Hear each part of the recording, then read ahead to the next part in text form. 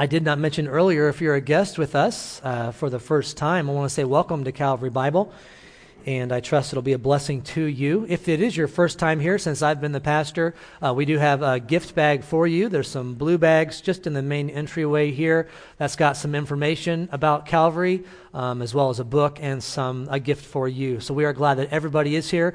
Also, if you're a first-time guest, connected to your bulletin, there's a connections card. If you would fill that out and leave it in the pew rack right in front of you, we would appreciate that, so we could have a record of your visit and follow up, hopefully. We're glad that everybody's here and trusting that you are prepared to study the Word of God, as I've been just so enamored by this story and able to spend this week talking about it. We talked about it a couple weeks ago when we observed communion, and we will spend a little bit of time finishing the story next week. But I hope that as exciting as the story is, it will come off that way. A lot of people, when they want to use a word to describe church, a lot of people, hopefully folks outside of our church, will use the word boring. Some people think the Word of God is boring. And if you have spent any time in God's Word, you understand that this book is not boring. It is exciting, and what we're going to go through today is such a vivid story, and it's also very applicable. Hopefully you'll be able to get some handles from our study and take something to apply right to your life today. Would you bow with me in prayer one more time? Gracious and loving Father, we look to you with a wonderful, wonderful request that you would do what you have said you would do, and that is give wisdom to those who ask for it. I would ask on behalf of all those who hear this message today for your wonderful supernatural teaching. We thank you for the Holy Spirit. Thank you for those that know you as their God and Jesus Christ as Savior, for the promise that the Holy Spirit will teach us something. Yes, we can look at the story and learn something from our human minds, but we thank you that you can do something within the hearts. Would you prick our hearts today? Would you allow us in whatever area we come into this place with a need, would you take some encouragement from your word and from our study and apply it right to each one that would hear this? We ask these things in Jesus' name. Amen.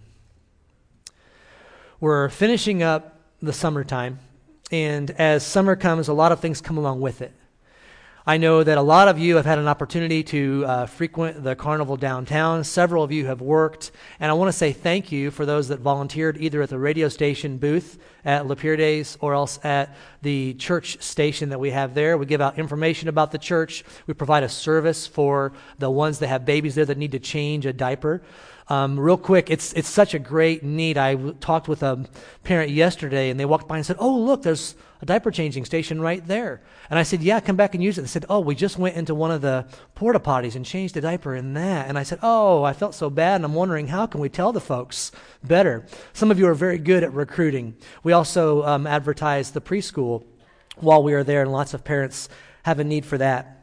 Before I left the fair last night, I was getting ready. I hadn't seen everything yet.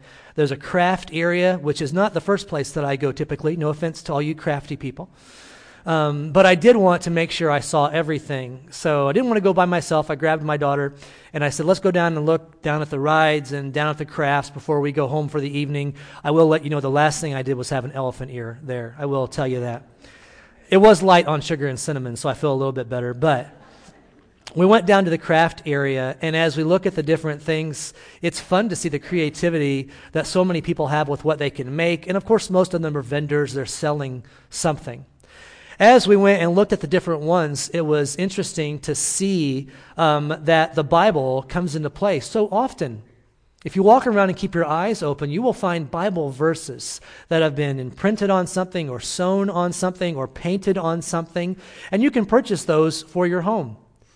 This morning, as I was approaching the message, I thought to myself, I wonder what the most common Bible verses that get put on some kind of a plaque are. I know some of you, the wheels are turning already. If you were going to, because the Bible's such a wonderful book, but no doubt some of those verses stand out in our minds more than others. And so if you were going to sell a piece of a piece of art or put a verse on something, and a verse that might be special to you, but also that might resonate with others that would want to purchase that, what are some verses that might come to mind? As I thought about it, I had some verses immediately that came to my mind, perhaps one that you might have on a coffee cup even. That's how we see it sometimes. The Lord is my shepherd, I shall not want. That makes its way onto a lot. Some of you thought of that one probably. The verse that comes up a lot, be still and know that I am God. We find that verse often. Surely I am with you always. Someone gave me a little plaque that said that years ago, and it's displayed in my office, because the presence of God with us is something that makes all the difference in the world for us as followers of Jesus Christ. And I think that one verse that is going to stand up very high is going to be one that's familiar to us, that says, they that wait upon the Lord shall renew their strength. They shall mount up with wings as eagles. They shall run and not be weary. They shall walk and not faint.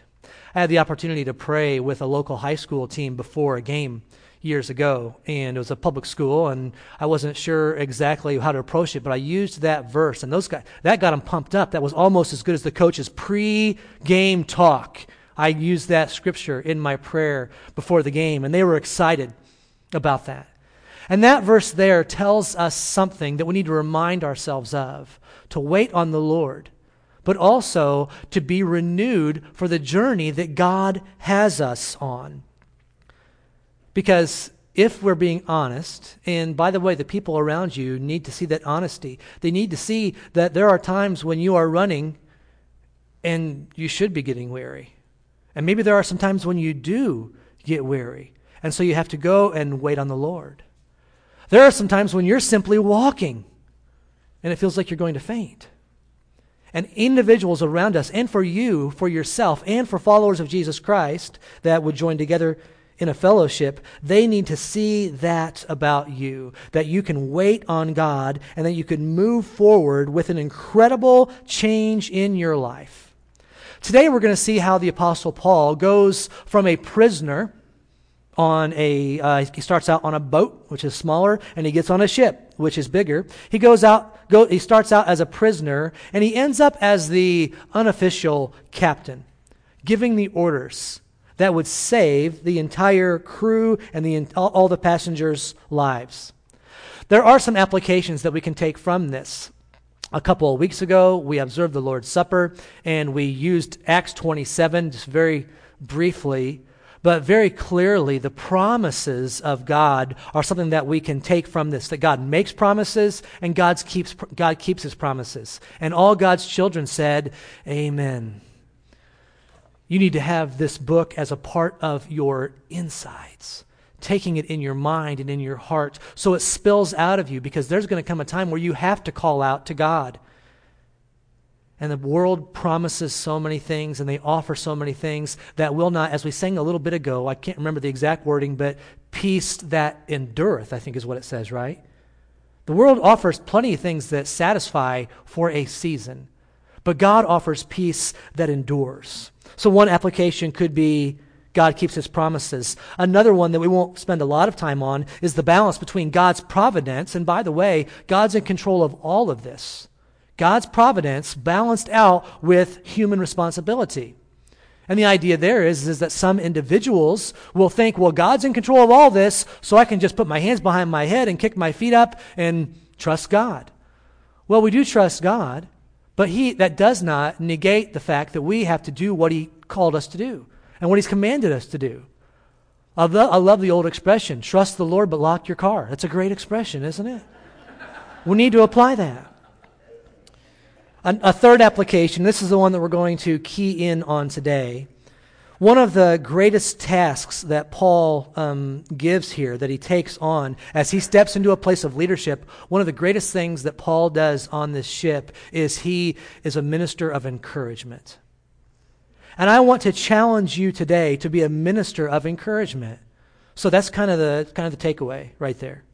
I want you to be challenged. I want you to have eyes that see someone around you, someone that you can encourage. Celeste Holmes said years ago, we live by encouragement and we die without it, slowly, sadly, and angrily. And there's an expectation that all believers who will wait on the Lord to renew their strength, that they will renew their strength, but it's not just so they can get through another day, even though I know sometimes that's in the place where you're at. You're just trying to get through another day. But the reason that God's got you in this world is not taking you home to where there is no more pain, is so that you can minister to someone else, so you can produce fruit for Him.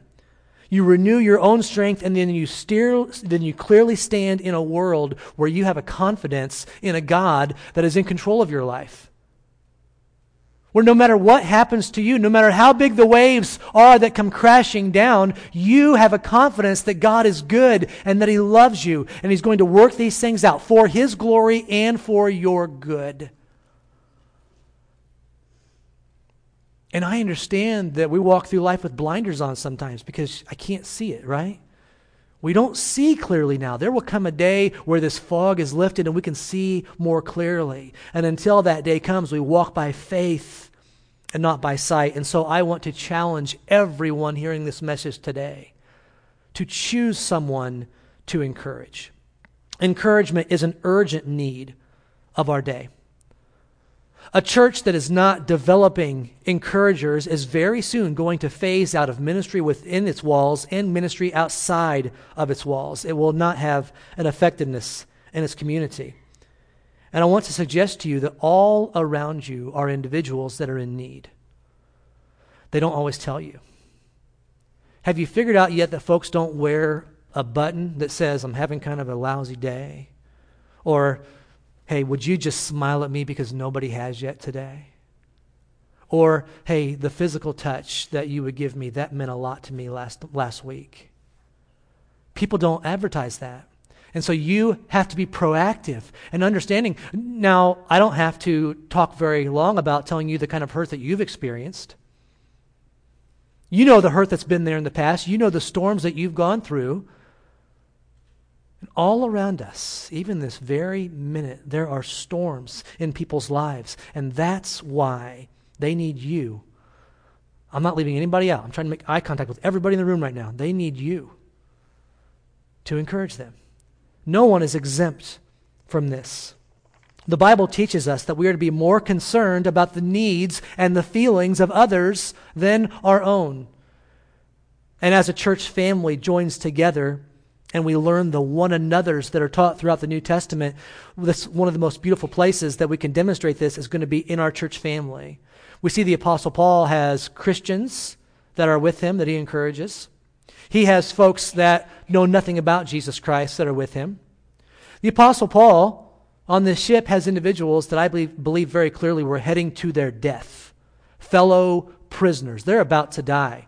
Now, if you can write the story yourself, and you've got an individual on a boat ride that's going to die in Rome, and you're writing this, who can you put along as a passenger in that boat to maybe tell them about Jesus Christ? Could you pick somebody better than the Apostle Paul? You couldn't. That's what we're going to see in this today. If you want to take away from the message, it is this: God's faithfulness and promises need to define our lives in such a way that we can encourage others with that hope that God has instilled in us. His faithfulness and His promises need to define our lives in such a way that we can encourage others. And we have to do this as a church family. We have to be interdependent as a church family. Don't misunderstand that. Not dependent, and not just someone just giving all the time. Those are the two main things that we see usually as we look around. Some folks are very dependent. Some folks are very giving. If you're a giving person and yet you have no dependence on a group, then you're not making yourself vulnerable. Do you like making yourself vulnerable? I sure don't. How many of you trust the person around you enough to make yourself vulnerable to them? And yet that's God's plan. God's plan for His church is that we are interdependent. So like I was talking to someone just a week or two ago, and they said, "I've not been able to be with my church for quite some time now, and it ruins my whole week." And I was sad to hear that it ruined their whole week, but I thought to myself, what a beautiful picture of what God's church is supposed to be. They're missing something. And it's not just that they're dependent, they are serving, they are giving, they are working. Interdependence. So not just someone that comes and takes and takes and takes. And not just someone that gives and gives and gives. But genuinely you're missing out on something if you're not depending on a church family, and genuinely you're missing out on God's plan if you're not giving something to his family. Interdependence. And we cannot get away from the fact that we have a God who is in charge and who loves us and is going to take care of us. We love that. Do not forget that. Do not stop memorizing verses that say that. But I know that if you're like me, sometimes you're like the little boy who was talking to his dad at night, and the little boy said, "Dad, I'm scared." And the dad tried to teach him a lesson, and he said, "Well, son, you know God is with you." And the son said, "Yeah, I know, Dad, but I want someone with skin on, you know." And many of us want someone with skin on. That's what we need. All right, all that to bring us to our text. If you turn to Acts 27, if you're not already there, turn to Acts chapter 27. Acts 27, and we'll jump on board with the Apostle Paul, with the centurion, with a couple of other believers, and with several others who were scared for their lives. Years ago, there was a passenger on a ship, and they were passing through some rough waters in the Atlantic. And this passenger was keeping near the rail for obvious reasons. He was getting sick repeatedly, and he was just miserable this whole time. A steward came by the passenger, and he tried to encourage him, and he said these words. He says, "Well, don't be too discouraged. No one has ever died yet from seasickness." To which the passenger replied, "Oh, don't say that. It's only the possibility of dying that's kept me going this far." If you've ever been seasick, if you've ever had that kind of nausea, maybe you can relate a little bit with what's going on here. If you have a map, and everybody does, if you've got a bulletin today, you've got a map. It's the exact same one that we'll see on the screen there. And this is a great map to take. Our office developed this, and we're doing a lot of jumping around, but that will help you. And we're going to learn a little bit of nautical jargon today, a few terms that I wasn't as familiar with before. So a map is helpful with this study. But let's go ahead and look at the first verse in Acts 21. We'll read down through verse 3. I'm sorry, Acts 27. Acts 27, starting in verse 1. "And when it was decided that we should sail for Italy, they delivered Paul and some other prisoners to a centurion of the Augustan cohort named Julius, and embarking in a ship of Adramyttium, which was about to sail to the ports along the coast of Asia, we put to sea, accompanied by Aristarchus, a Macedonian from Thessalonica.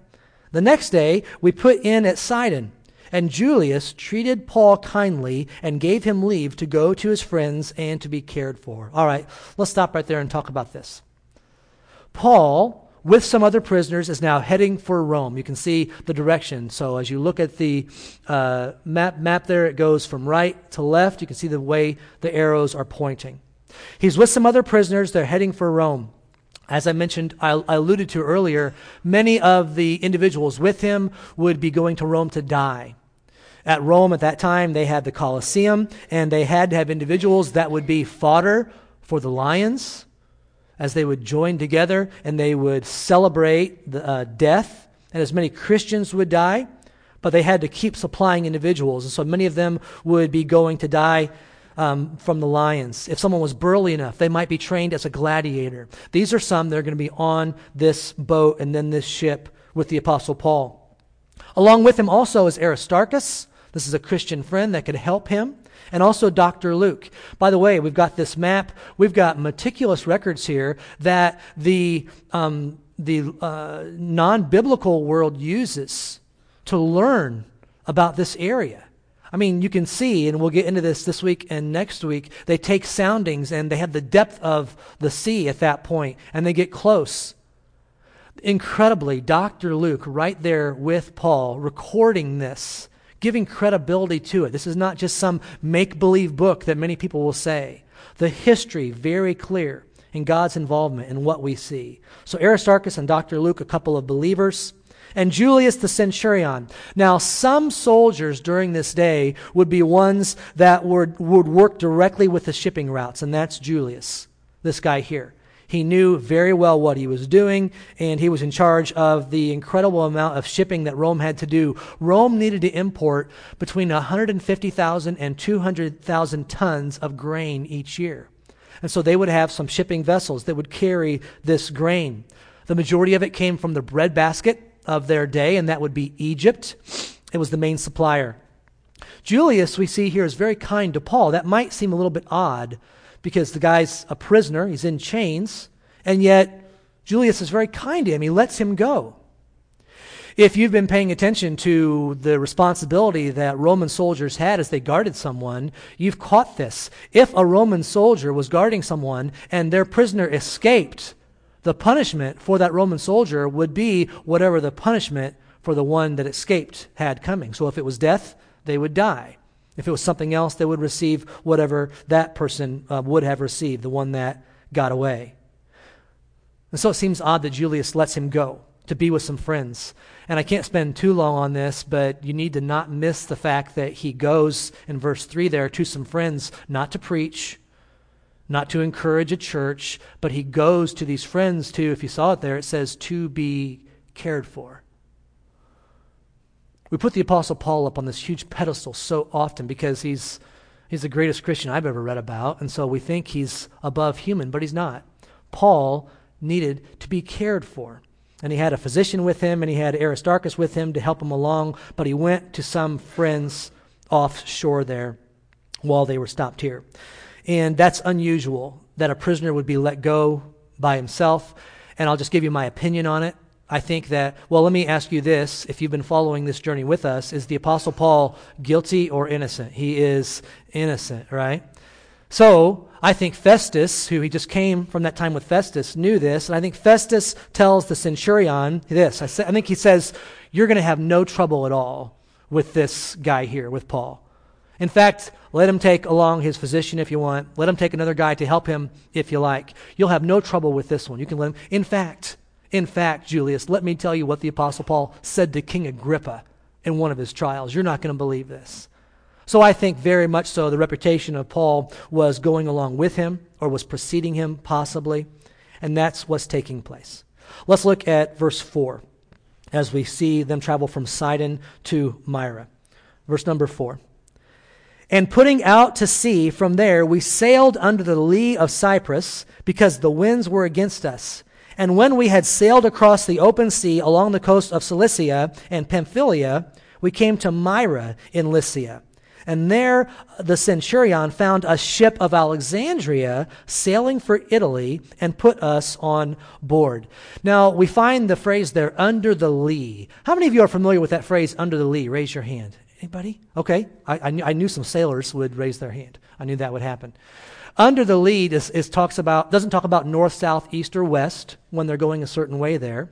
When they use the words under the lee, it means under the protection of the land. And we're going to see it 3 times here in Acts 27. So they're traveling under the protection of the land, so the wind that would come. So they would stay close to that land so they would have protection from the strong wind. And Paul, the centurion, and the others at first are on that smaller boat. A boat is smaller, staying close by the coast, just kind of coast hopping up, very safe. And now we see the prisoners are transferred to an Egyptian cargo ship headed for Italy.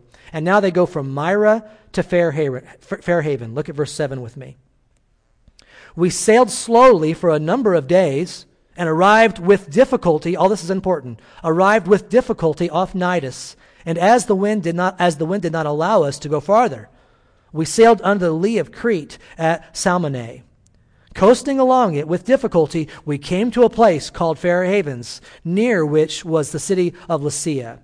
And since much time had passed, and the voyage was now dangerous because even the fast was already over, Paul advised them, saying, Sirs, I perceive that the voyage will be with injury and much loss, not only of the cargo and the ship, but also of our lives. But the centurion paid more attention to the pilot and to the owner of the ship than to what Paul said. And because the harbor was not suitable to spend the winter in, the majority decided to put out to sea from there, on the chance that somehow they could reach Phoenix, a harbor of Crete, facing both southwest and northwest, and spend the winter there. All right. So it's a pretty clear explanation of this route that they go and what takes place. The Apostle Paul stands up and he speaks. Different individuals are going to have different opinions about what he says here. I personally do not think this was a prophetic word. Paul had a prophetic word. throughout Acts, but I don't think that's what this was. I don't think God told him that this danger was coming. I think that it was basically his experience that told him this. There are a few different factors that come into play here. One is his experience. In 2 Corinthians 11, we learn that Paul had actually been in 3 shipwrecks. He's probably got everybody here outnumbered with that, right? So he'd been traveling, establishing churches, 3 shipwrecks. I imagine he did not want to be in a 4th. Also, the season they were in indicated they were in danger. There's a couple things that we read there that talk about that. So traveling slowly, not going like they would want to, since so much time had passed, and now they were in a certain season. It says the voyage was dangerous because the fast was now over. That fast is a reference to the Jewish holiday Yom Kippur. And we can trace history and see when that was. They celebrated that fast, which is actually the only feast that has a fast attached to it of the Jewish people. They celebrated that right around early October. Those that would know sailing during this time knew that there was a season when nobody sailed. From mid-November to early March, you could not sail on the Mediterranean. It would be a suicide trip if you did. From mid-November to early March, you could not sail on the Mediterranean. But there was a time that was a gamble. You could go, but it was very, very risky. You're taking your life in your own hands. And that would be from mid-September to mid-November. And so as we can look back and research this, we know that they were early October, maybe mid-October, when they were going, because it was going slow. And the centurion had a few different opinions, or at least 2 different opinions given to him about what they should do. They land in this place called Fair Haven.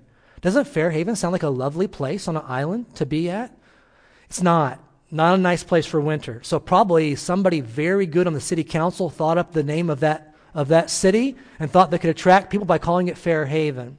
It's not a good place to winter, okay? It did not have protection from the winds that would come across, and they did not want to stay there. And as the centurion, he's making the call here. He gets the word from Paul. Paul says, we need to not go out again. We need to stay here. We'll be safe if we do. He talks to the captain. He talks to the owner of the ship. And we cannot fault the centurion for listening to them with these differing opinions. And so they try to make it to Phoenix for the winter. All right? How many of you, that sounds like a pretty good idea? Make it to Phoenix for the winter. Anybody in here? I know a few of you love that idea. I know. Some are Floridians for the wintertime. Some are winter Texans. Some are Phoenicians. And snowbirds is what we think of. So these guys need to spend somewhere for the winter because they're not going to make it all the way on this long trip across. They can't do it. So Phoenix is about 40 miles to the west. Let's go and make it there. That's the decision made. And amazingly enough, I think it was the next day, a nice, perfect southern breeze comes along. We've accomplished our purpose. Get the sail going, and let's head towards Phoenix. And so the trip starts out very nice, but it does not end very nice. That south wind came, and then we come to verse number 13 as they travel from Fair Haven, and they don't make it to Phoenix, but they actually go to Malta eventually. Look in verse 13 with me. Now when the south wind blew gently, supposing they had obtained their purpose, they weighed anchor and sailed along Crete, close to the shore. But soon a tempestuous wind called the nor'easter struck down from the land, and when the ship was caught and could not face the wind, we gave way to it and were driven along. Running under the lee of a small island called Cauda, we managed with difficulty to secure the ship's boat, and after hoisting it up, they used supports to undergird the ship. Then, fearing they would run aground on the Syrtis, they lowered their gear, and thus they were driven along. And since we were violently storm-tossed, they began the next day to jettison the cargo. And on the 3rd day, they threw the ship's tackle overboard with their own hands. So this big storm comes. We call storms like this different things in different places. In the Pacific, they call it a typhoon. In the Gulf of Mexico, they call it a hurricane. And here they call this a northeaster. These sailors and those who lived there knew what this was. And in verse 16, we saw that they pull in the smaller boat. This is a dinghy, if you will. They would pull it behind. And in this kind of a storm, it's going to get to the point where they lose it, or else it could just be a detriment to keeping the ship afloat. They get to a place where they have a little bit of cover, and they're able to pull in that smaller boat. And then they actually, in verse 17, wrap some cables or ropes around the ship. As some folks have studied through this, they say on these large grain vessels, there might be one huge mast with a sail. And when this huge wind would come, it's going to put incredible pressure where it's connected to the ship. It's going to make the boat break apart. So they would wrap cables around it so it would not tear apart at this time.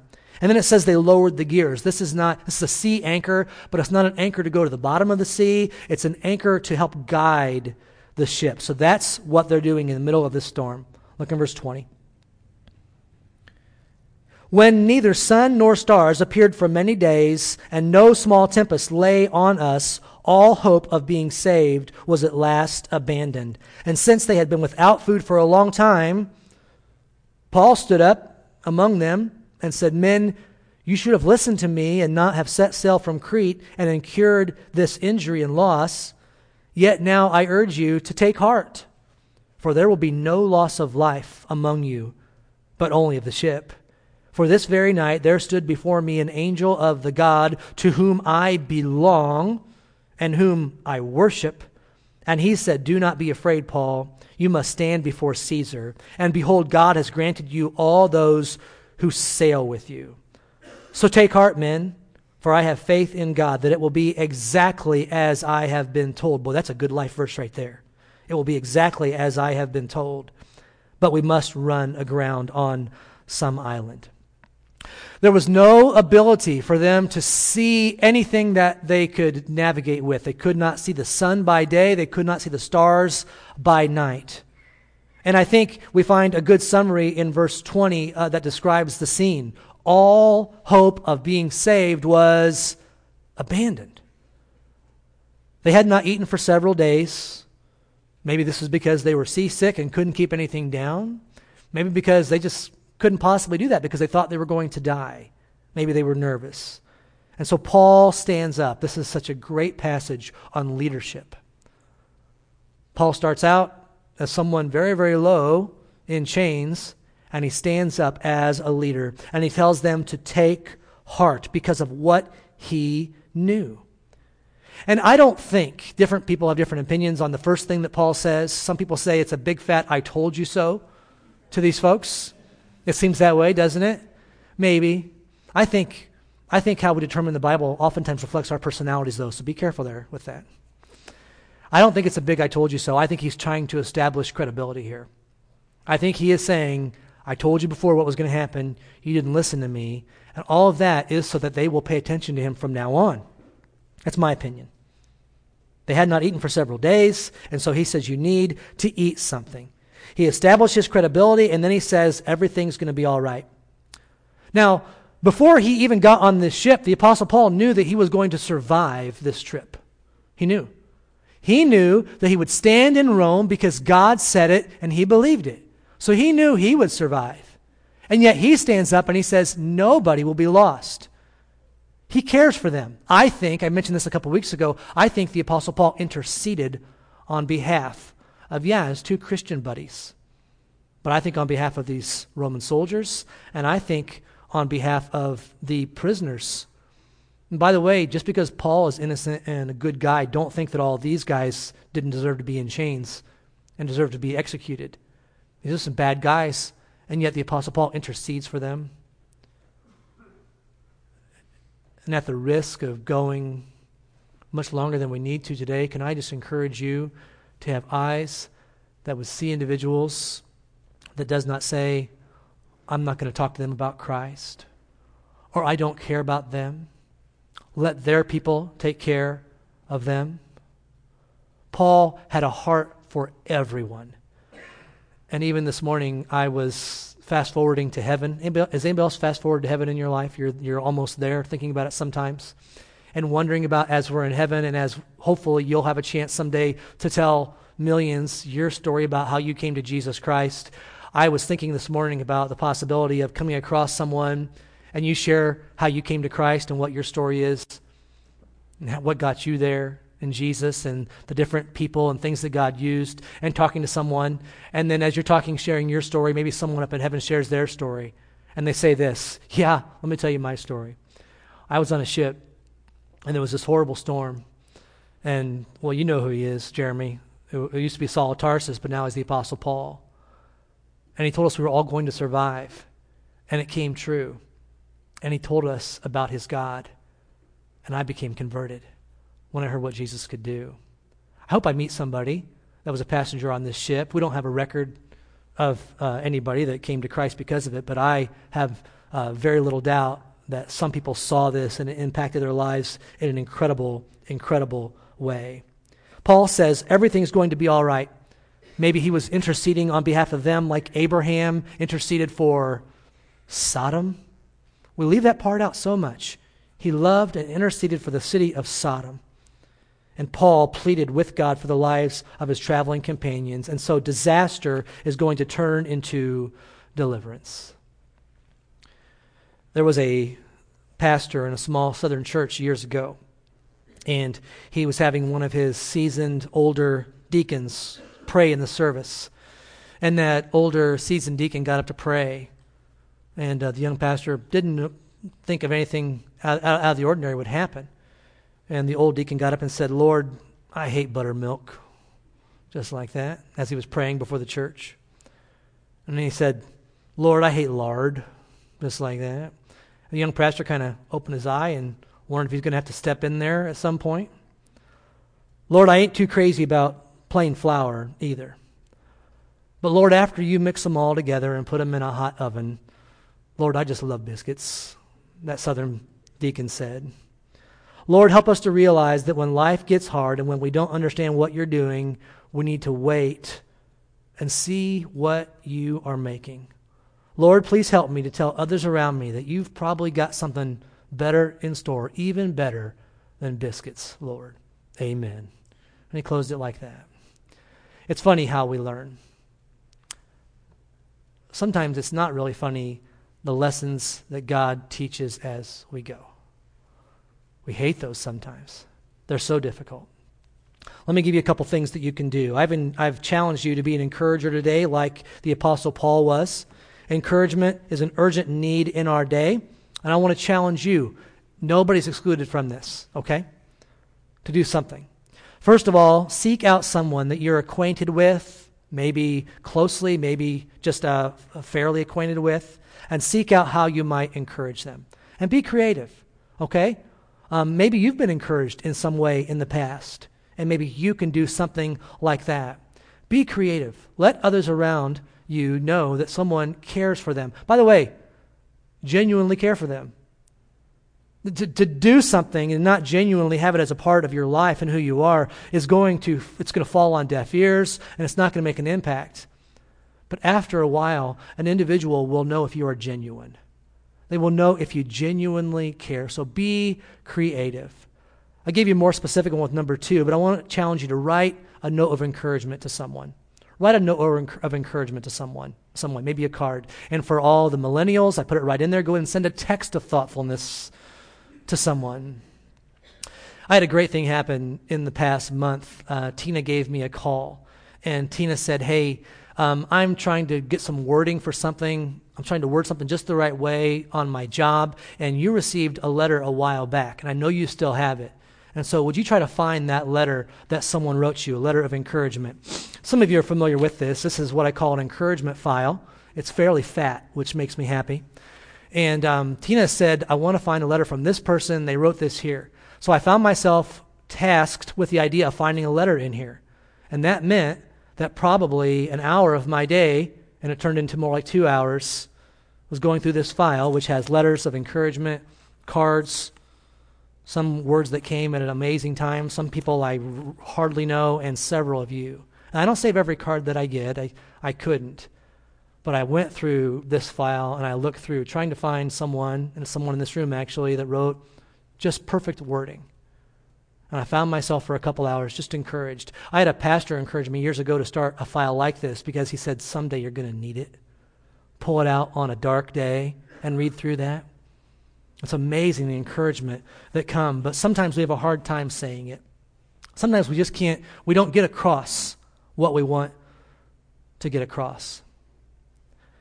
There was a woman who was reading a book on parenting, and she was challenged with the effect that she had on her son, and she was encouraged with this book to change some things that she did. So she said, right now I'm going to start it. And she put down the book, and she started to march up the stairs to where the son was in his room playing his music.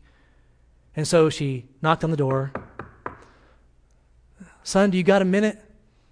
Well, I've always got a minute for you, Mom. Come on in.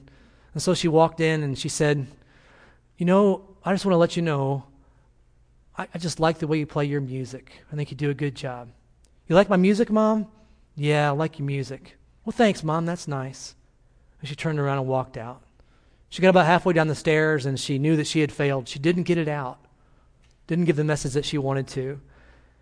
And so she turned around and walked back and knocked on the door. Son, you got a minute? I've always got a minute for you, Mom. I told you that. Well, son, I just wanted to let you know that your dad and I, we like you so much. We just think you're great. Dad and you, Mom? Yeah, me and your dad, we think you're great. Turned around and walked out, and she knew she didn't say what she wanted to say. So she turned around and walked back, and before she got to the door, the son called out, yeah, I've got a minute, Mom, come on in. So she went and sat down next to him, and she looked him in the eyes so she could see the color of his eyes.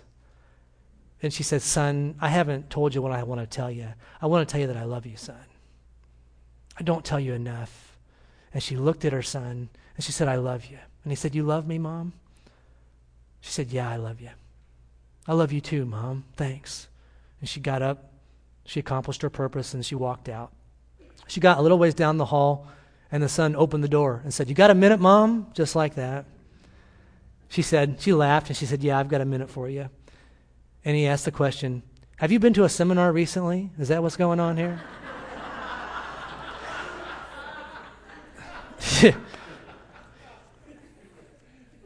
Sometimes we don't get the words out that we want to. And I know what it's like. I know you'll sit down and you'll think about what you want to say to that one, or if they come across my path again, I'm going to take that opportunity. I'm going to tell them thank you. I'm going to tell them I love you. I'm going to tell them God bless you. I want to encourage you today, don't miss that chance. Can you imagine with the 175 or so people that are here this morning, if every one of you were to take this challenge to encourage, can you imagine?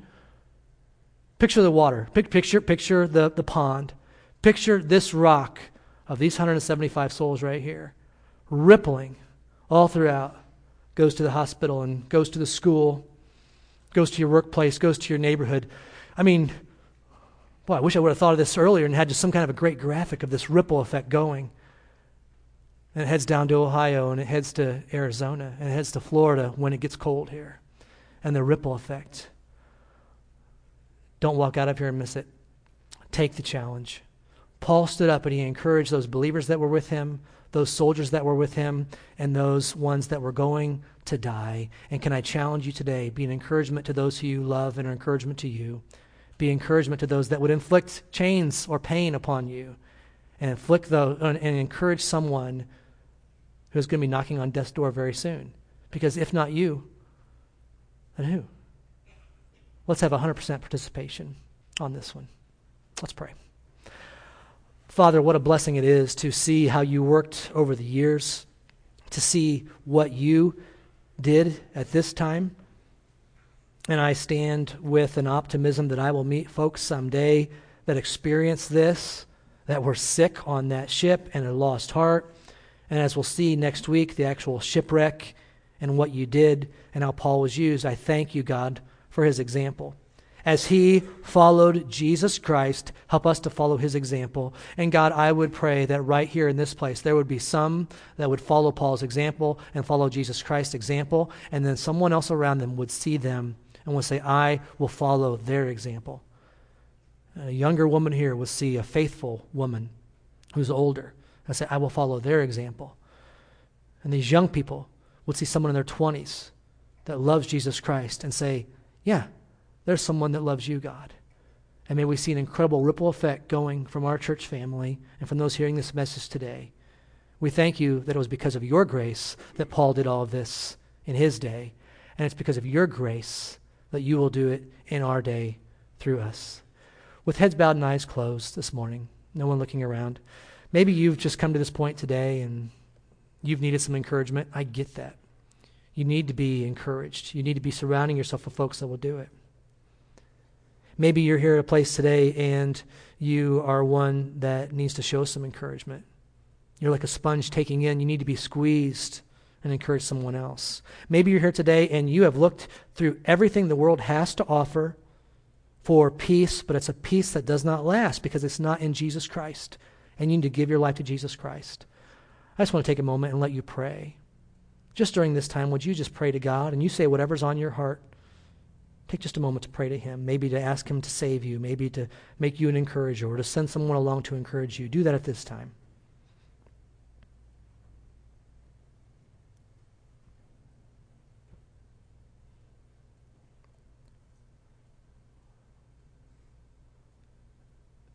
Gracious Father, I would ask that you would put someone on our hearts. Allow us, because of your promises and faithfulness that never ceases with us, to have complete confidence in who you are, and because of that, we can walk through any storm and encourage others. We praise you that you can do that. We love you. In Jesus' name, amen. Amen. Would you stand together as we sing a closing song?